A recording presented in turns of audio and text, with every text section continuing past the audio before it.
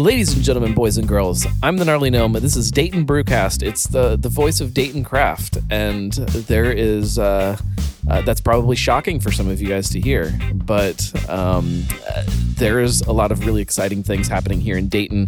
I feel like the Cincinnati beer market has become stagnant and boring, and I'm kind of done talking about it. It's not that bad, but no, there's after you have been talking and writing about a city's beer scene for a while, it does get a little stale, and there are so many places up here in Dayton that I think are doing things that you guys don't know about that you should know about. So that's why this is now Dayton Brewcast, and we'll talk about it more in the coming weeks, or probably even the coming days, or probably even tonight when you guys start emailing me. But regardless, we are kicking off Dayton Beercast with a place that I've been wanting to sit down and talk to for a very long time, because what little bit of their beer that I've had, I am absolutely in love with. We are at Branch and Bone. You guys, well, I mean, we'll start off. Trevor, welcome to the show. Thanks for having me. If you could wrap up kind of the idea of what Branch and Bone is into one neat little tidy sentence, how would you describe what this place is?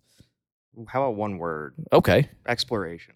Perfect. Right? Like, we kind of like to find our pockets that fit, and we kind of know what we're doing, but we're always pushing boundaries and trying to, increase people's perception and what they think of beer without going like way out of the box. Right. Like we see in beer today, people go like way out of left field, where it's like, as we were discussing before we went on air, it's like sometimes you can bring people back to stuff that they forgot. Right. Well, or never were exposed to, depending on when they got into craft beer. Or, and this is a good springboard into talking about the beer that I'm drinking, because a very important segment of the show from the beer fridge where I drink, because it's a beer show.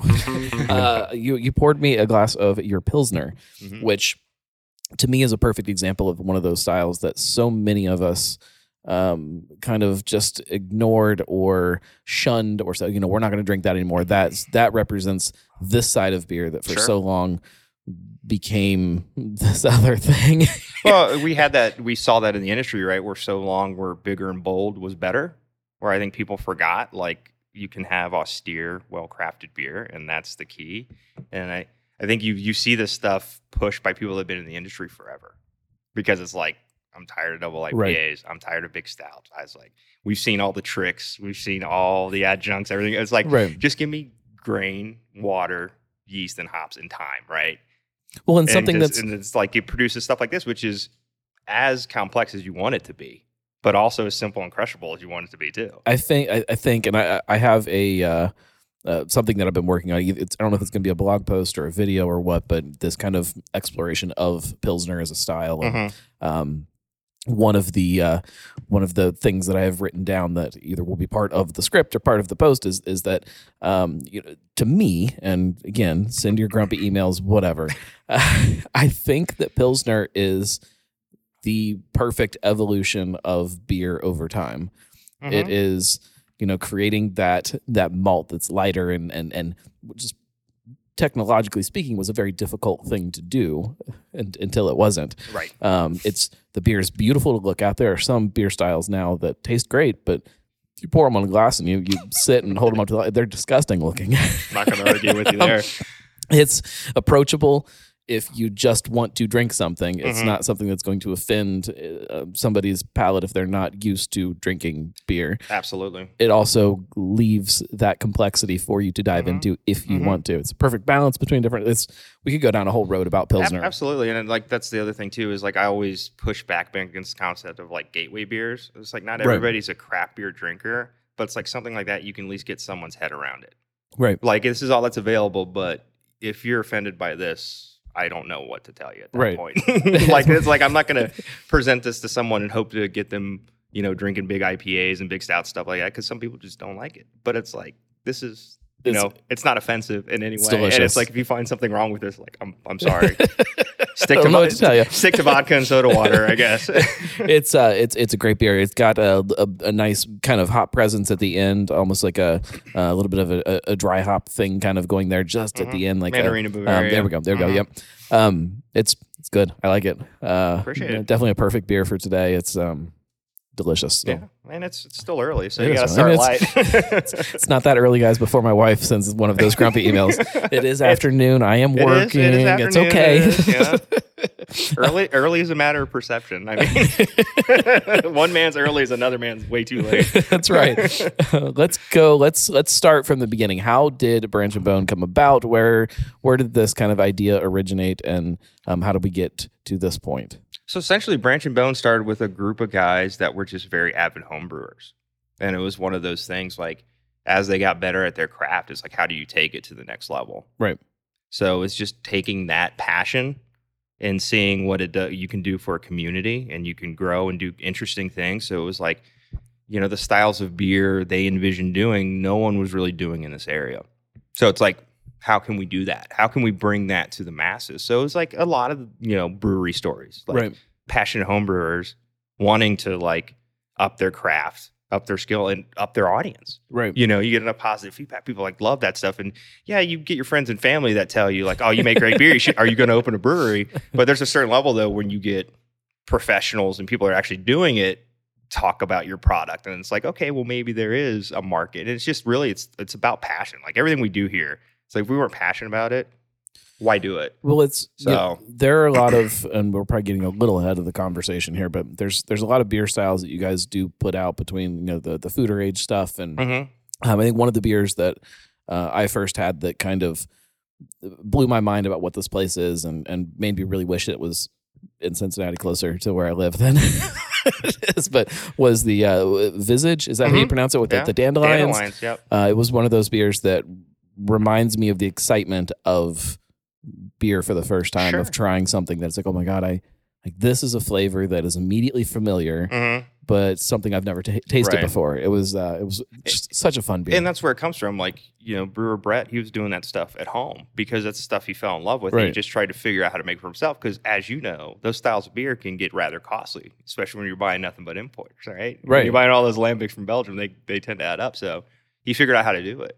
And got his own cultures going, all that fun stuff. So it's like, how do you scale this? Well, the question that I have, and maybe this is offensive to the people of Dayton, maybe not, but I feel like Dayton's craft beer scene is a little behind some of the other cities close by, be it Cincinnati or Columbus. I feel like this idea maybe was a little far-fetched to come into Dayton with. And what was 2018? Is that when you guys opened? Correct. Was it hard to kind of get people on board, or does it help that you do also make a Pilsner and New England IPAs, or big West Coast kind of IPAs? Does that kind of help get people in the door then to convince them that try this dandelion beer? Absolutely. Leading with that foot, right? Like that's the passion.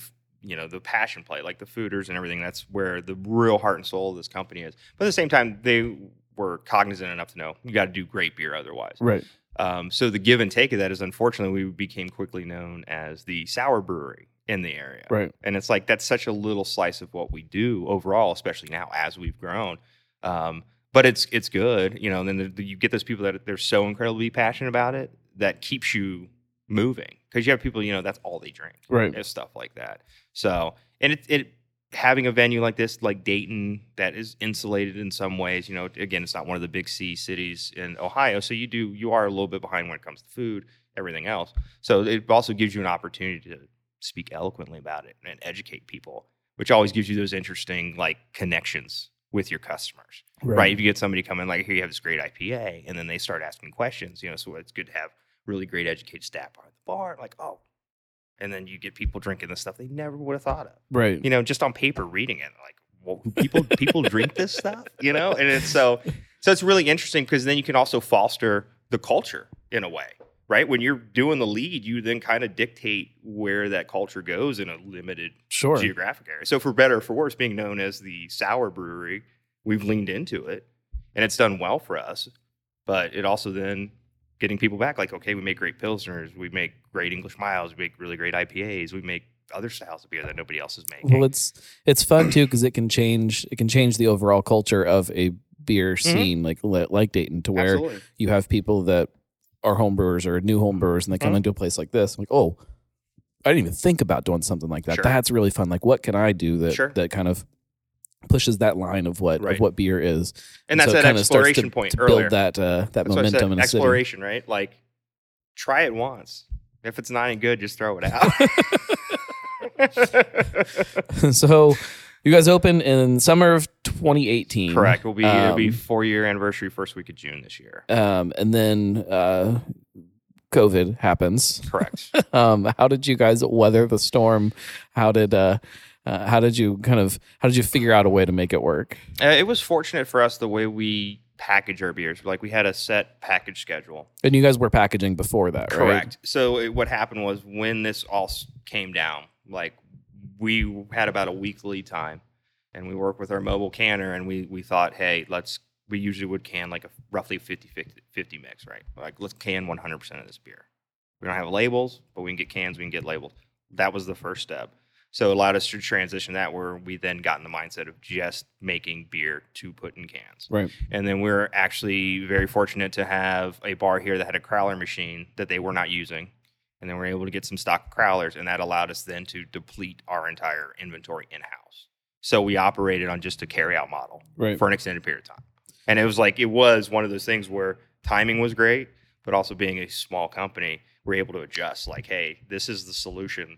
Let's make this happen. So, yeah, we were very fortunate. And then we got out. We didn't lose any beer due to COVID. Good. So it totally made us flip our model almost overnight. But there's, something, I don't want to make light of everything that happened during the last couple of years, but like there's something almost refreshing about watching craft breweries handle it versus how restaurants were able to handle it, or other industries. Sure. Like it again reminds me of like those early days of craft beer, the nimbleness of a craft brewery, the scrappiness, the like trying to figure out, right? To figure out how like, oh, this doesn't work anymore. Now what do we do? All right, well, we'll do this. Right, because that's the interesting thing. Yeah, like you're saying, is like this all came from people figuring it out. So this was a scenario that nobody knew.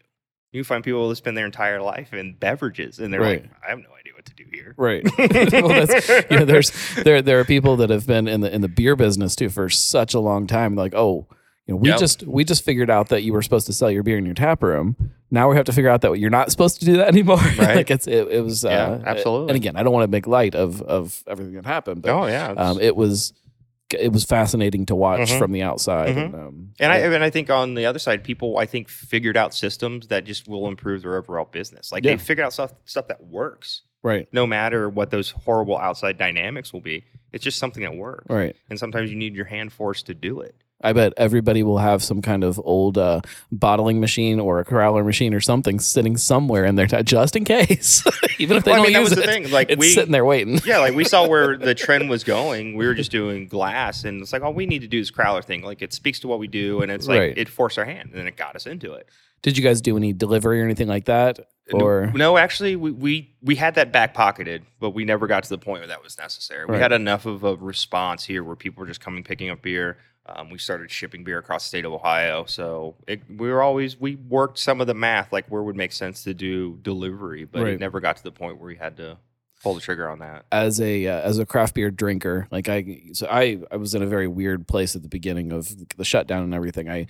We had our second kid in April of 2020. Yeah. So like right after everything shut down. So not only are you stuck at home with a new baby not sleeping and all of that chaos, then the world outside is shut down and everything was very strange. And that idea of having breweries dropping off beer to your house, and they're dropping off a case on your doorstep. Right. Step back and you go, hey, how are you guys? Like that interaction. Like it meant so much at that time, or when things did open back up and was able to get out and go pick up growlers or whatnot from like being able to just walk in and be like, hey, are you guys doing all right?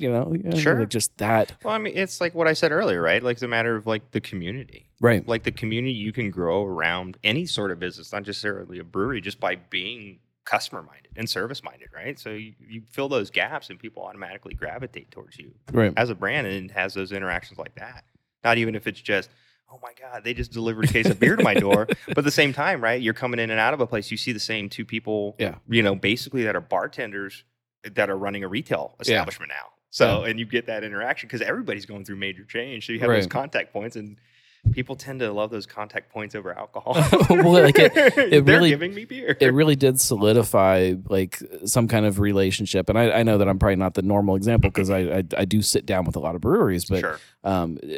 It really did change the relationship with some of those places that I would stop in more frequently or that were delivering on a regular basis to my house. Like they were now part of my experience outside of just going and sitting in a tap room over a bar. Like it was, I think long term there is positive stuff that came out of the last couple of years. Absolutely. It's hard to imagine that sometimes. So who did you spend the most money with to get to your doorstep? Do you know? Yeah, Are you allowed to tell if your wife listens? I probably spent the most money at Urban Artifacts just because also their price point is a little higher than some of the other places. So I could get a case of, Rally Cap Pilsner from Sonder and it was, half the price of what I was paying for a couple bottles. Sure. I spent a lot of money everywhere. Spent way more money that year than I think I've ever spent on beer, but we drank good. But when you have no opportunity to spend your money otherwise, right? Right. You might as well support the local What are we going to do brewery. tonight? Well, I guess we're watching TV and drinking heavily. Yes. Let's talk about the beer specifically. We've talked about, you guys do this really great sour side, which is what I think made a lot of us discover you guys and fall in love with you. But you talked about the Pilsners. Is there a little bit of everything going on here? Is there anything that you guys don't play around with or that you won't try? Are you putting Lucky Charms in a beer? Are you? That stuff's fun. Those weird oddball ingredients, but we're always really struggling with, you don't want to be known as that either. Right. Like, and for us, again, part of the exploration, part of it is like figuring out a flavor profile and figuring out with ingredients. Right. And just making it work. So, we've done some beers and it's like, okay, like what is in this? How can we replicate this and still do it on the You mean there's a way to level? replicate chocolate without just dumping a bunch of candy bars in a beer? Sure. Well, like case in point, we did last summer. Maybe it was summer 2020. It all runs together, right? Yeah. Are you familiar with what a spaghetti is? No. So it's a cocktail. It's essentially Aperol, a light beer, and lemon. Okay. So that sounds delicious. It's amazing. Try it, especially when the weather picks up. But we had a Pilsner. So we made a treatment. We got some of the herbs, got rhubarb, all that other kind of stuff that's in Aperol, and added lemon. So it's like it got that flavor profile. I mean, granted, it would be very illegal to dump Aperol in there, but that's the first one that came to mind where it's like, okay, we dissected a little research, like what's in here and brings you these flavors. So we try to approach stuff like that. Sometimes it's fun to just throw random shit in a mash tun. Right. Again, exploration, but like the one time we do a key lime pie Berliner Weiss, and the one time we mashed in with graham cracker. And I happened to be filling in. And so it was like the longest I've ever spent on a brew day just trying to get this stuck mash to flow. Right. It's like, okay, next time you do this beer, I'm going to be doing deliveries all day. I'm just busy. I have something to do.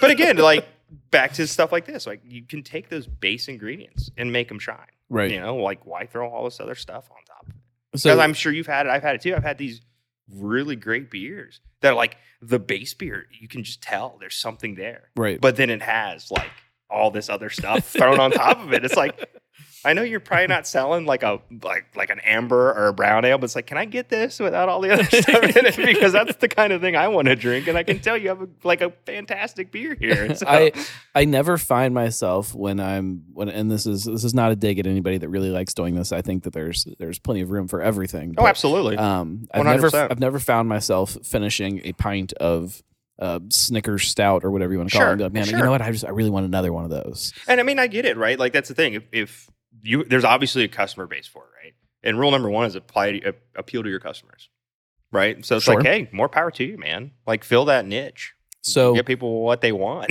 On that same thought of appealing to customers or appealing to the people that are out there drinking, obviously seltzer is a big thing. There are a lot of people that, if you count that as a beer, that's obviously the beer that everybody's drinking right now. It's slowing, but the numbers still are there. Have you guys dabbled with seltzer at all? They did one batch in 2019. Basically, the fill was We don't have an A1A, right? So we Sure. can only serve our own product, and we don't have a gluten-free option. Right. So looking at a tap room somewhat from a bar standpoint without becoming a full bar, they did a batch just to kind of get behind it. Brett the brewer wanted to figure out, like, okay, just the science behind it all, and let's give that option. And it did fairly well, but it's nothing we have any intent to revisit. So and again, going back to that idea of exploration, like, is that curiosity part of what pushes something like that of, well, everybody's doing this, let me see what it's all about, and see if I can do it better, I can do it differently, I can do it in my way, from what everybody else is doing. Exactly. Just to try it, like not necessarily, I really want to have this on tap here. Yeah, it was hibiscus and lime, so it was like a different flavor profile that you're not really seeing out there. It was like this beautiful purple color. It was great, but it was like one of those things, like, okay, we've done it. Right. The response was okay. It wasn't like blowing off the roof. Because I see a lot of brands with their customer base or whomever, they try something like this and it blows the roof off. So you suddenly morph your business to that. It was never that point where it's like, man, we really need to do this. It was like, all right, this was did its purpose for summer of 2019. Do we really need to do this? That's where now, we're starting to dabble in meads and ciders. That was because my next question. Yeah, well, that'll be the thing, right? Like, we can do that in-house. That's stuff we can be more passionate about. And then that fills that gluten-free need option. Right. So that one person in the group of 8 that doesn't drink beer because they can't, or because they swear to themselves they can't, we can get them in for an extra drink and everybody's happy. It's not that one person getting drug along. So that's where we're going with that. Like, seltzer, no, but it's like ciders. What is it that people are really? Why are they asking for that product? What is it that they're looking for? Right. How does that? Right. How does that fill that that passion side of things? Sure. Exactly. And the people making it, for what we do and the scale we are, they have to be invested in it. Right.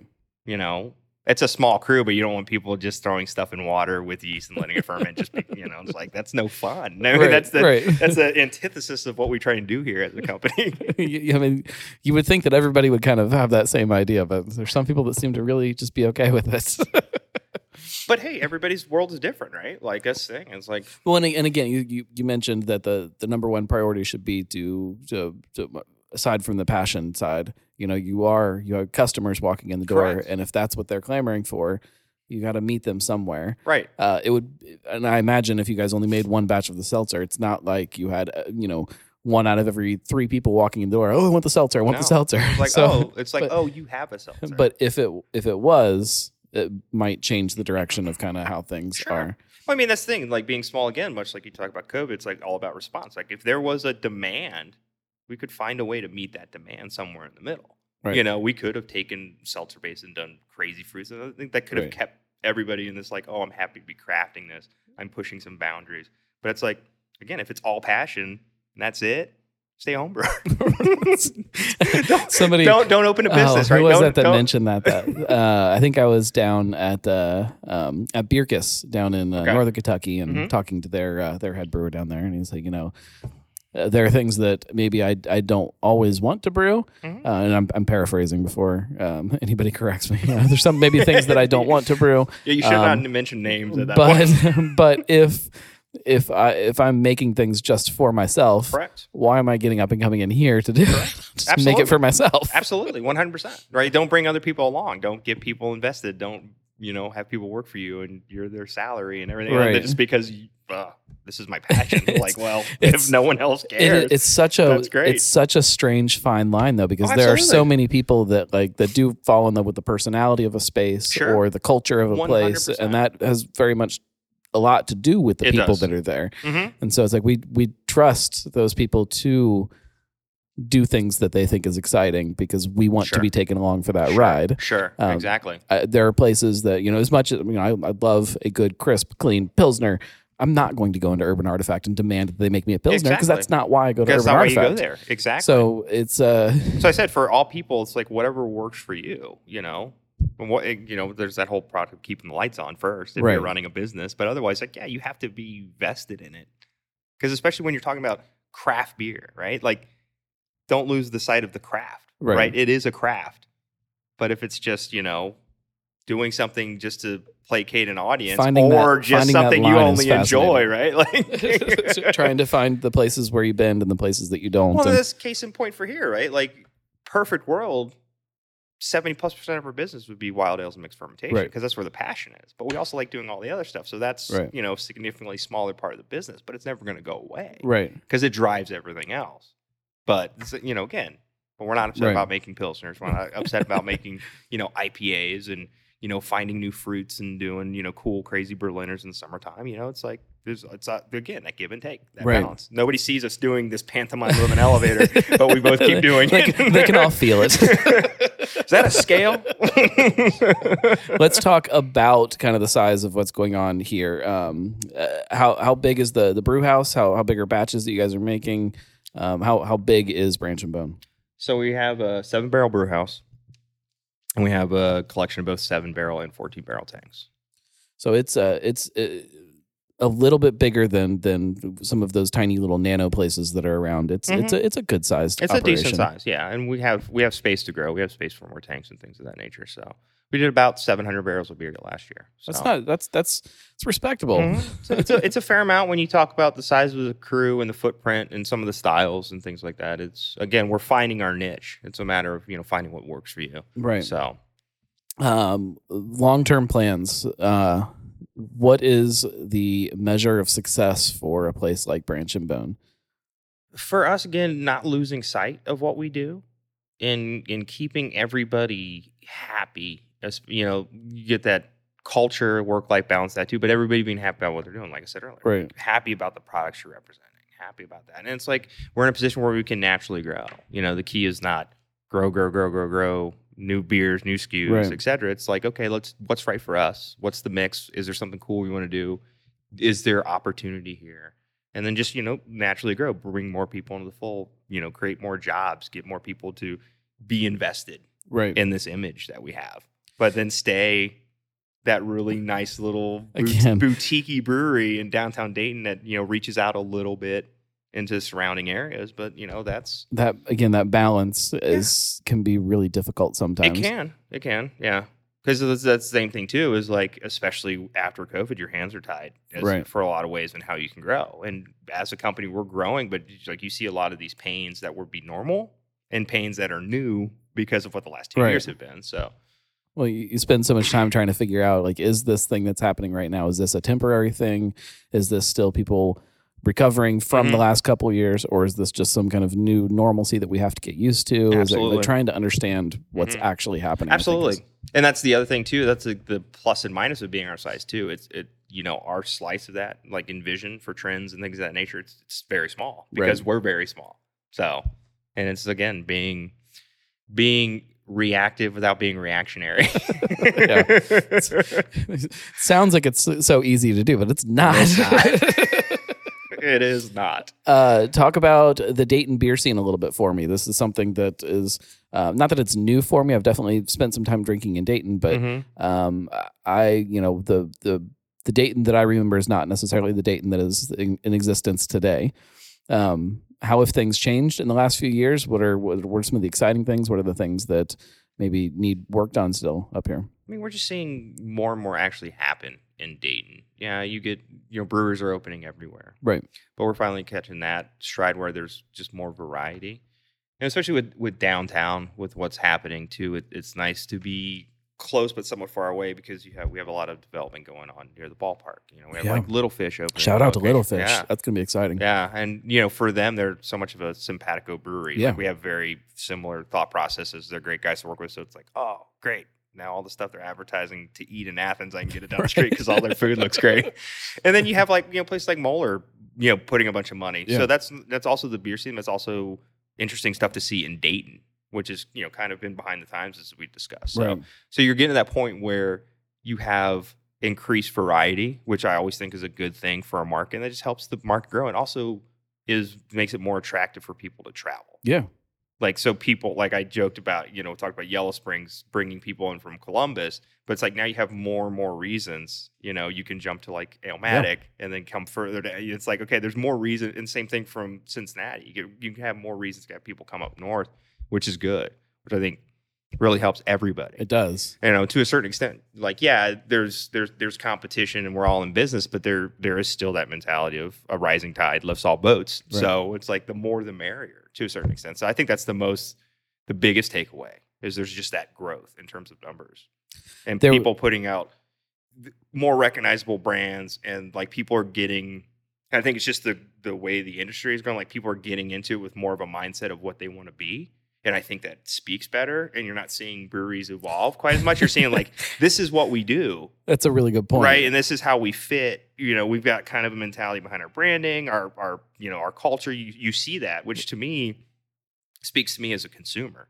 Granted, I'm not consuming as much beer as I used to, and especially being in the industry for so long, it's like, I get what I get, but it's always cool to see that stuff happen. So it used to be that, you know, when you went into a brewery when they first opened, you're like, oh, well, you know, make sure you go back, you know, give them a few tries to kind of let them settle in and figure out how to do it, and how, you know, figure out who they are, and like that's becoming less and less of a conversation. Now you walk in on opening night and the place it's branded, it knows exactly who they are, and then you try the beer, and the beer's exactly, well, not that it doesn't change, but it's good. It's usually steps better than it was 5-10 years ago. Yeah, like you said, like that opening night is not nearly as much of a disaster. We've seen it like, oh man, right. But now it's more like, okay, they've gone out there, they've talked to people that have done this. They've figured it out. So there's been a lot of discussion that I've heard over the years about, you know, the places that maybe open without some of that passion, be it somebody that maybe just has some money behind them and thinks that this is a good investment, which, by the way, it's not. If you want to make money, don't get into beer. But not anymore. You know, like there was a time, but not anymore. So do you see people that are getting into this business that, just from your perspective, that maybe aren't doing it for the right reasons, or is that something that maybe there was like this little window and we got through it, and now we're getting back to that kind of idea where I think there was a window, but I think that's gone away. I think you'll always have those people that's like, it's going to be cool to own a brewery. Right. But I think there's a certain education curve that's been, you know, a companion in this industry for the last like decade. So I think you have less and less consumers that can get the wool pulled over their eyes. Right. Like they realize like, hey, this is what I like. This is what I expect. Right. They're less likely, like you said, to come back multiple times and give them a try. And I think if you don't have that mindset to put your best foot forward, you're going to see that sousing out. Like stuff's just going to disappear. So I think honestly, you'd probably have a better perspective of that, especially the market you see. Like you see way more growth than I see here. But yeah, I think it's, again, back to the thing, it's passion. And most of the consumers are passionate to a certain level. So it's like, if you don't connect, they're going to say like, oh, whatever, I'll go back to the guy down the street. Because we're seeing that too, right? Like it's not so much new anymore. It's like, good, like consistent. Like I've gotten burned too many times. Like I'm over it. Like new brewery opens down the street. Some guys never brewed a batch as a pro before, and it's like that beer head that was going to all those isn't going there anymore. He's going there when like his friends finally drank him, right? Because he's like, no, I'm good. I'm gonna stay at X, Y, or Z. I wonder that sometimes. Like if I was just a normal beer consumer, it's like, would I find myself sitting up here in Dayton to drink a beer, or would I just be sitting at that place that's closest to my house? Mm-hmm. Like, oh, this beer's fine. This is that's good a enough. Good question. I've never really pondered that deeply. I know I'm not a normal beer consumer, but yeah, I've never thought about it in that regard. At the same time, is there such thing as a normal beer consumer, or are the majority of people that are drinking craft beer, is part of that fun of drinking craft beer going to new places? Sure, I think to an extent, and I think that as the markets change, you have more ability to do that, no matter where you live. There's now just more opportunity. Right. So maybe that is a thing. I've never really thought about it that way. I've wondered a lot about, why, and maybe it's for the flip. I'll find myself sitting at a bar, not here in Dayton. I've never had a bad beer in Dayton, but I'll be sitting at a bar and I've got a beer. Not even a one? it was a joke. Okay, I could name a couple things if you want me to. Names, but don't lie to me, man. I find myself sitting at a bar and I'm drinking a beer and I'm like, this beer just isn't great. And I'm looking around, I'm like, this space just isn't great either. Mm-hmm. These people are not awesome. Like, why am I here right now? And it's because I want to try it. And the last time I was here, I had that experience. I'm like, is that experience still the same? I'm curious. I want to know how things are evolving and how things are changing. Mm-hmm. Is that the beer nerd side of me, or is that the blogger side of me, or what is that gives me that thing that I'm like, I have to keep trying this and see how it changes. It is a mix. I've had great beers in places that I would never want to go back to. Same thing, right? Definitely. It can't just all be about the liquid. So yeah, it's a very strange relationship. relationship we have with craft beer. I'm gonna ponder this one tonight, right before I'm trying to go to sleep. Would I be in more bars and more breweries if I wasn't in the industry? I don't know. What are some of the things? Just speaking about the industry and craft beer in general, what are some of the things that get you excited about it today that maybe are changing as far as when you got into this? That's a loaded question. I don't know. I've gone back to, again, like simple. I get back to the classics, like people doing just simple, straightforward, easy stuff. Like people not trying to reinvent the wheel, maybe just trying to make it perform better. Like that's the stuff that excites me. I certainly do not get excited about new brands anymore because there's so many. It's like, yeah, I'll try that, but it's like I used to be the guy like going to the bottle shop every week, like what's new, what's exciting. Now it's like, okay, how fresh is the Sierra Nevada Pale Ale today? Because it's like I'm not spending that kind of money. So it's like I've gone through, I think what a lot of people have, like you get overwhelmed. There's just so much out there. So it's like, man, if it's just simple, straightforward, I know what I'm going good, for. It's fresh. Yeah. there's not 15 commas on the label. It's like that's what gets me excited. Like there's still, because people talk about certain things and you see it. Like there's like talk about the adjunct beers, we get stuck on that. There's definitely an audience for it, but that audience is so loud that like people think that's all there is. And it's like, oh wait, but this guy's making, triple decocted, mash Pilsner. Right. I want to try that. Right. Is that frustrating? Like to see some of that, the attention goes towards some of those other things for some reason? No, because I think everybody's got their niche.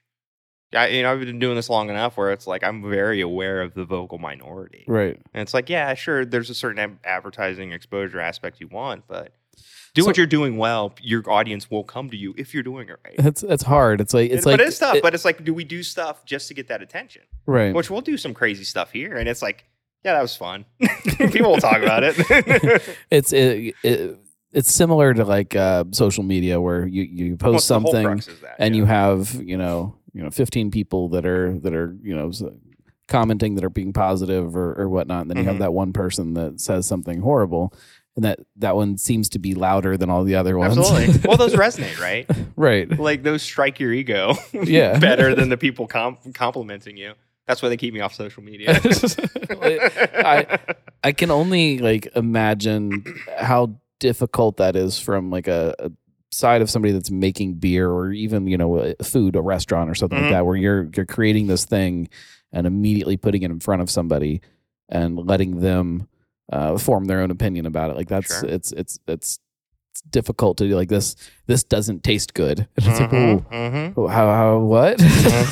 Yeah. I'm tasting it and it tastes fine. Like how am I wrong? Are you wrong? And they start to question yourself. And Absolutely.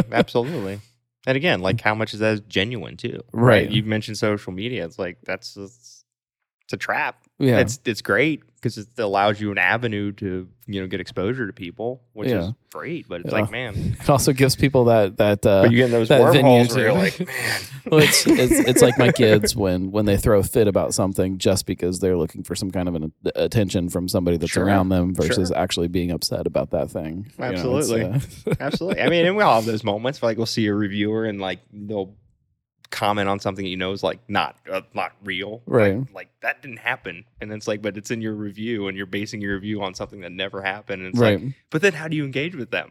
Because it's hard for you to come out as the good guy. It's like, yeah, just ignore it. But if other people read it and they don't know that that's not accurate, know, it's like you get in those weird things, or as we all see, Untapped. People reviewing beers based on what they like, and it's like that's not how this is supposed to work. Like someone drinking that and be like, it's not hoppy enough. I'm like, yeah, okay. or get some fantastic, mixed firm or sour. I don't like sour beers. Like, well, then why are you drinking? Do you think that's? I mean, that's almost like a culture problem though. Like it's like we as a culture now, like all of our opinions matter way more than they actually matter. Like we all, I don't know how much we're very important. I don't know how much I should speak to that, but but it's it is an easy trap to fall into when you have a social media account or a podcast or a blog or whatever. Like you have this venue to be very loud about what you think and what you feel about stuff, and you start to maybe value what you think a little higher than you probably just should. Because someone listened, because someone listened to you that never would have heard you. You forget that you're just one person that is, I say very separate from everybody I like else. to use the term overly accessible venues, and I'll just leave it at that. Too many open mics on the internet. Right. Well, I mean, and it's not that like, and going back to Untapped, like it's not that you shouldn't be able to rate a beer based on your opinion.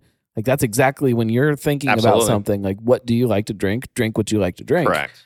But this idea that if you have no idea what you're drinking, everybody else should be thinking the same way you do. It's weird, but it is a crux too, because at the same time too, it's like people that use it authentically, they know what they're talking about. It's an amazing feedback loop. Right. You can see that right away. Right. Like, oh man, like, and you can look at what they reviewed otherwise, especially if they follow your brand. Like, okay, maybe they're on to something we missed. Well, it's plus or minus.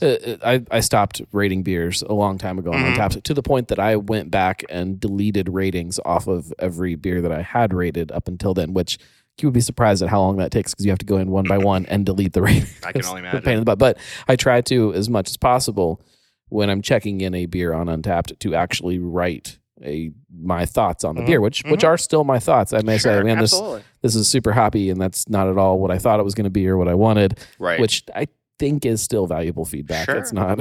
Sure, that's the thing. Like I said, it can be a very valuable tool if you can filter it out, right? Like there's some really positive, and it's a short loop too. You get that feedback right away. Right. I mean, it's like if I would come in here and I got a Pilsner and it's copper in color and it's loaded up with some kind of off flavor. It's not what a Pilsner's supposed to be, in my opinion. Yeah, exactly. So I mean, it's like most other things, not to sound like the grumpy old man. Like every innovation has its downside. Right. We can talk about that ad nauseum. It makes me either, I don't know which way it goes. It makes me either really excited to think about where it goes from here with craft beer. Like I feel like everybody is understanding some of that a little bit better, and some of those technologies that maybe will come up around that enable people to share their opinion in a different way. Sure. But then there's this other side, and it's like, well, no, it's going to go the way that you don't want it to go. It's gonna make everybody louder, and it's gonna make it. I don't know like that you're I'm more cynical. Don't know that I'm excited about where it's going. Yeah, I mean, it'd be interesting to watch. Craft beer in general is becoming a lot louder than it used to be. It used to be these tap rooms where you would go and you would hang out with your friends and you'd have a beer and you guys would laugh and you'd talk about the beer, and then you go back to normal life where nobody knows about craft beer, nobody talks about craft beer. It's not part of the everyday existence, and that's changed a lot. Absolutely. Like it's way more in the last front and center in the mainstream 10 now. years, because it's more, I don't know if accepted is the right term. Just again, exposure. It's normal exposure, right? So it's there, and then you get people that have, there's just certain people that are brand loyal. So again, like if we saw it, throughout time, people have their alcohol brands and they use that's part of them. So you're seeing that now more so with craft beer, especially when you look at branding game and everybody's got really cool merch. Like, look at the new, it's not even, sometimes it's not even about the new beer. It's like, look at the new hat they've got. I'm buying that. You can walk into any beer festival across the country, any decent sized beer festival, and you will find somebody wearing something with Rheingeist's logo on it. A lot of times they haven't even been to the brewery. And it's like, that says something. Like that says something about this ability to kind of play a different game. There's some things that are changing immensely from when craft beer started. Absolutely. And that's like before I started here, it was like, the branding is strong here. I was like, the first thing you guys are, one of the things, like, be aware how much merchandise you're going to sell. Yeah. Just because your stuff looks cool. Yeah. Well, and now it's like, Jesus, I can't believe how much merchandise we sell. It's like, and it's good. I think that we're entering into this new era of craft beer too with that. Like, I haven't seen any breweries really start to build an actual business around just their merchandise quite the way that they could. Like, you could start to create these actual like lifestyle brands that are brewery brands. Like I mean, you're seeing that happen to a certain extent, especially like some of the NA brands are definitely pushing the lifestyle stuff. Like, but I'm talking about and things like that, actual like merchandise though. Like if you're, a brewery that's branded towards the outdoors. Sure. Why the hell don't you sell kayaks? Right. Have a website where you sell kayaks that are, you're like stuff like that. Like Right. Like there's so much potential absolutely. there. Like not to name names, like 50 West is one. Like they Exactly, really push that lifestyle. But again, like I wouldn't be surprised. Like when are you gonna have when 50 West? When you have running shoes, like you should Right. sell your own running Right, shoes. exactly. Yeah. And I think, they have that mindset of they're definitely a lifestyle brand. But again, it's like how much is a kayak to get branded and who's gonna buy it, right? That's the other side of it. You have this huge capital investment. It's like it is a whole different business. Yeah. And I think that, but as we saw in the last couple of years, like having some other things that you can lean into when things aren't like, that's not a bad idea. no, sometimes absolutely not. It'll be interesting to see stuff like that over the next, and I won't say decades because I know that it is a very different different world. But I'm curious to see some how of the that bigger guys evolves. have done it. I mean, Yeah. like New Belgium, you get a bike, Yeah, stuff like that. It's a And great like, example of it, though. A great example. But again, it's like I think there's probably a certain level of hesitancy. It's like how many consumers do I have that are going to spend $400 on a bicycle? But that goes But to. I think we're on the cusp of like that one brand that goes for it. If And you it's like, know, shit. if you know your customers well enough to know why they love your brand, correct, there will be things that you'll see that it's like, oh, that is something that I know right, most of the people that are coming into this tap room would want to have. And, sure, absolutely. And maybe running shoes for 50 West is probably the best example that I can think of. Like, I can just see like all these people running around with their 50 West shoes. Hey, it could work, man. It could work. But that's why you see, to a certain extent, like one of those brewery staples became like biking jerseys. Yeah. And they're not cheap, but people will buy them because they're on their bikes all the time. And then it's like you see someone down the road, you got your logo on. It's like that's even great. Even in a very different way. All of the places that have like dog leashes and dog bowls and stuff that are branded with the brewery, because you see all these people in your tap room and they all have dogs, and it's like, oh, okay, I know that this is something that they right. A lot of us are dog people. We haven't found the right one yet. Though. It's like we should probably do a leash or a collar. But finding something like that just resonates perfectly with your customers. That isn't just a beer, Sure, like exactly. And but that's the other thing too is like you got to find something to differentiate yourself. To. Yeah, you got that, like you said, that one item. Yeah, like the running shoes. Like, right, that's the one item. The first time I saw one of the breweries selling frisbees, for disc golf, I think you're supposed to call them discs. I was like, oh, that's really smart. It's like it's just that thing that's different, but it's like, oh yeah, every person that sits in this tap room definitely plays frisbee golf. Every single one.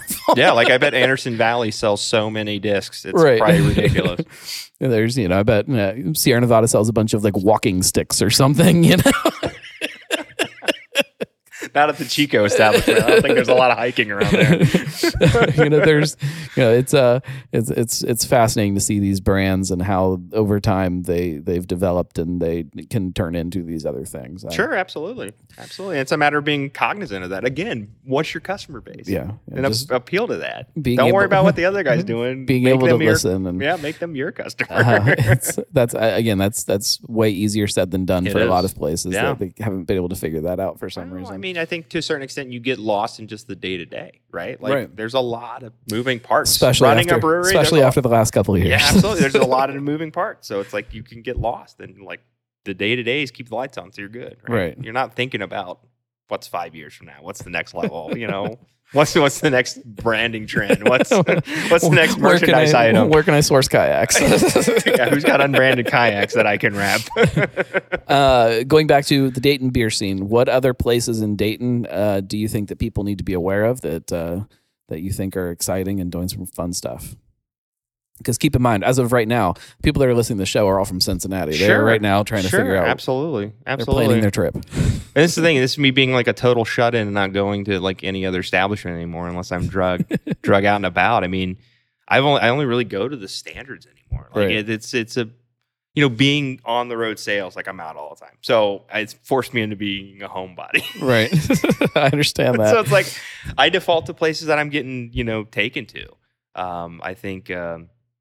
There's certain places, Yellow Springs is a good one, but that was always that was the big one outside of, and I always appreciate what they're doing. We got a really great working relationship with them. Alematic, they're doing some really great, interesting envelope pushing beers that I really enjoy. I really enjoy their product. But again, I haven't been in their tap room. Right. And they've been open for years.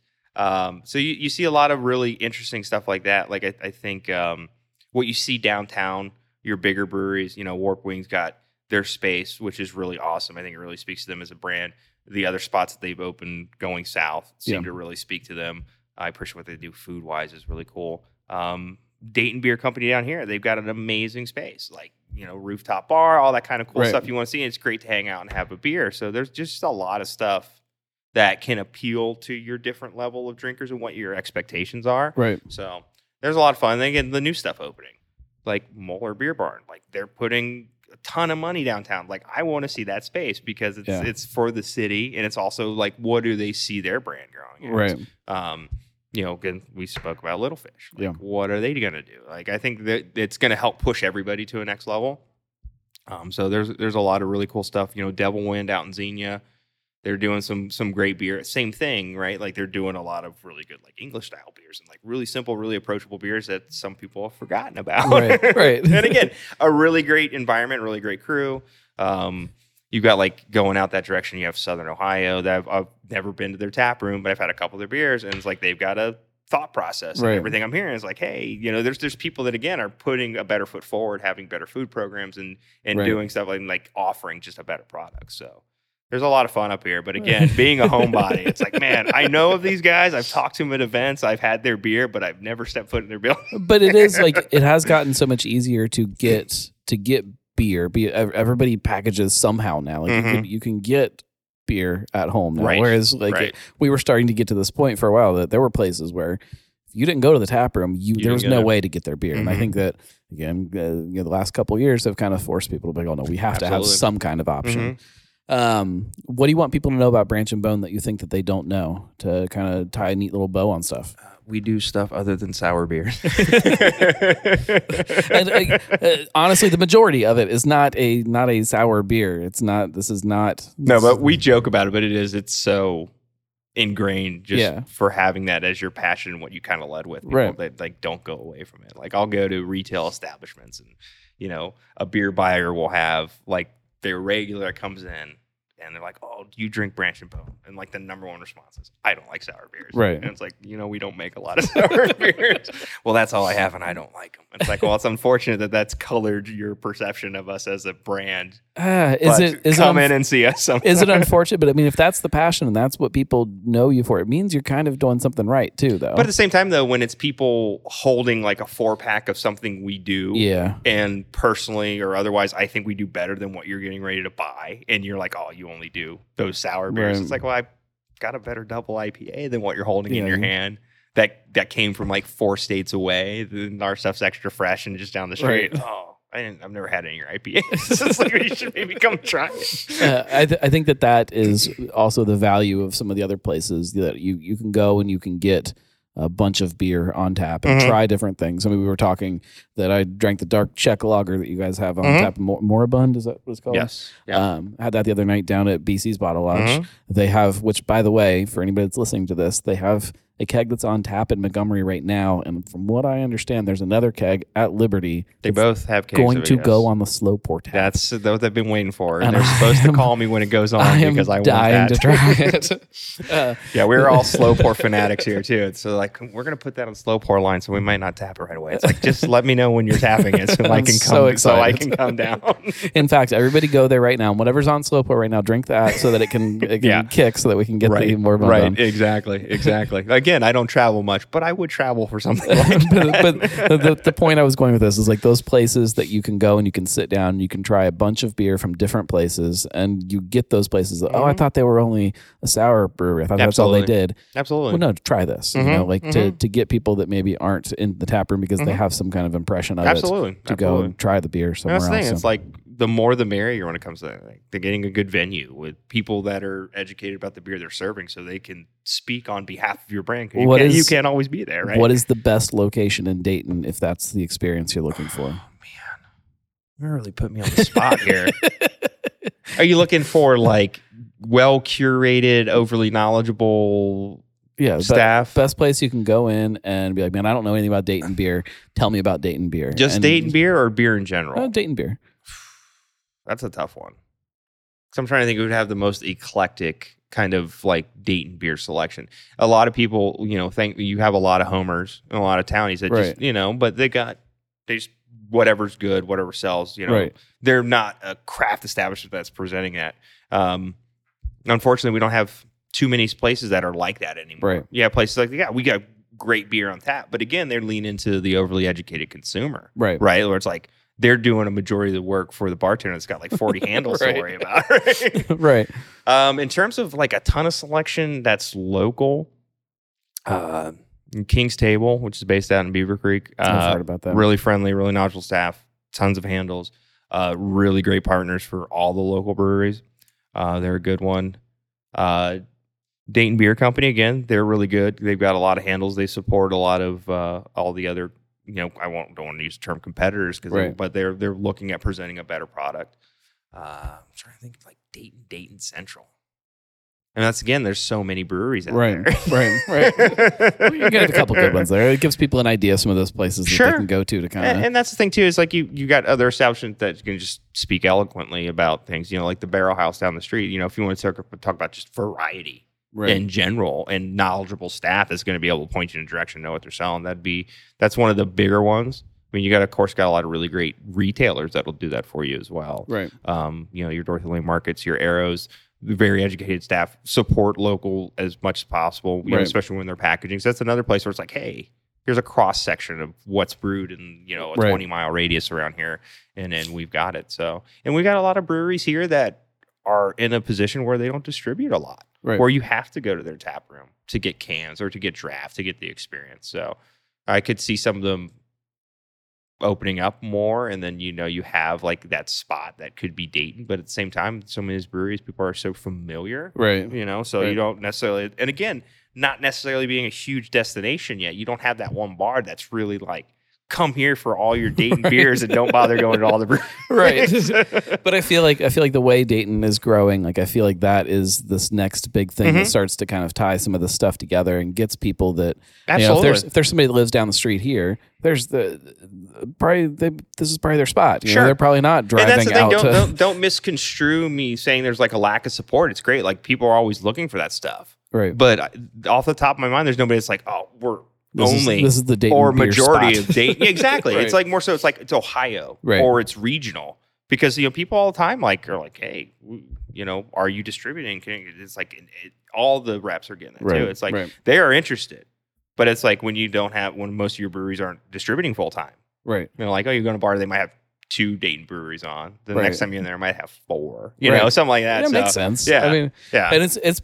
You don't have, some like Cincinnati and Columbus have those bars with a ton of taps, but then you also have older breweries that they have a distribution game and things like that. So like they're out on the street all the time. They've got a rep out there all the time. So you go there and, a huge section of the handles like, oh yeah, like 30-40% of our taps are brewed within 20 miles. Yeah, we have like those places that it's like, oh yeah, that's all we tap is local stuff. Right. Mm-hmm. And like it's still a rarity. Like there are a couple around. Yeah, people are pushing that, or like, they're in that position where they have an established crowd and I have my X established handles. Right. And then my other 5 are as local as possible. Right. So you definitely see more of that stuff. Like I said, people are definitely supportive, but nobody's like waving that flag. Right.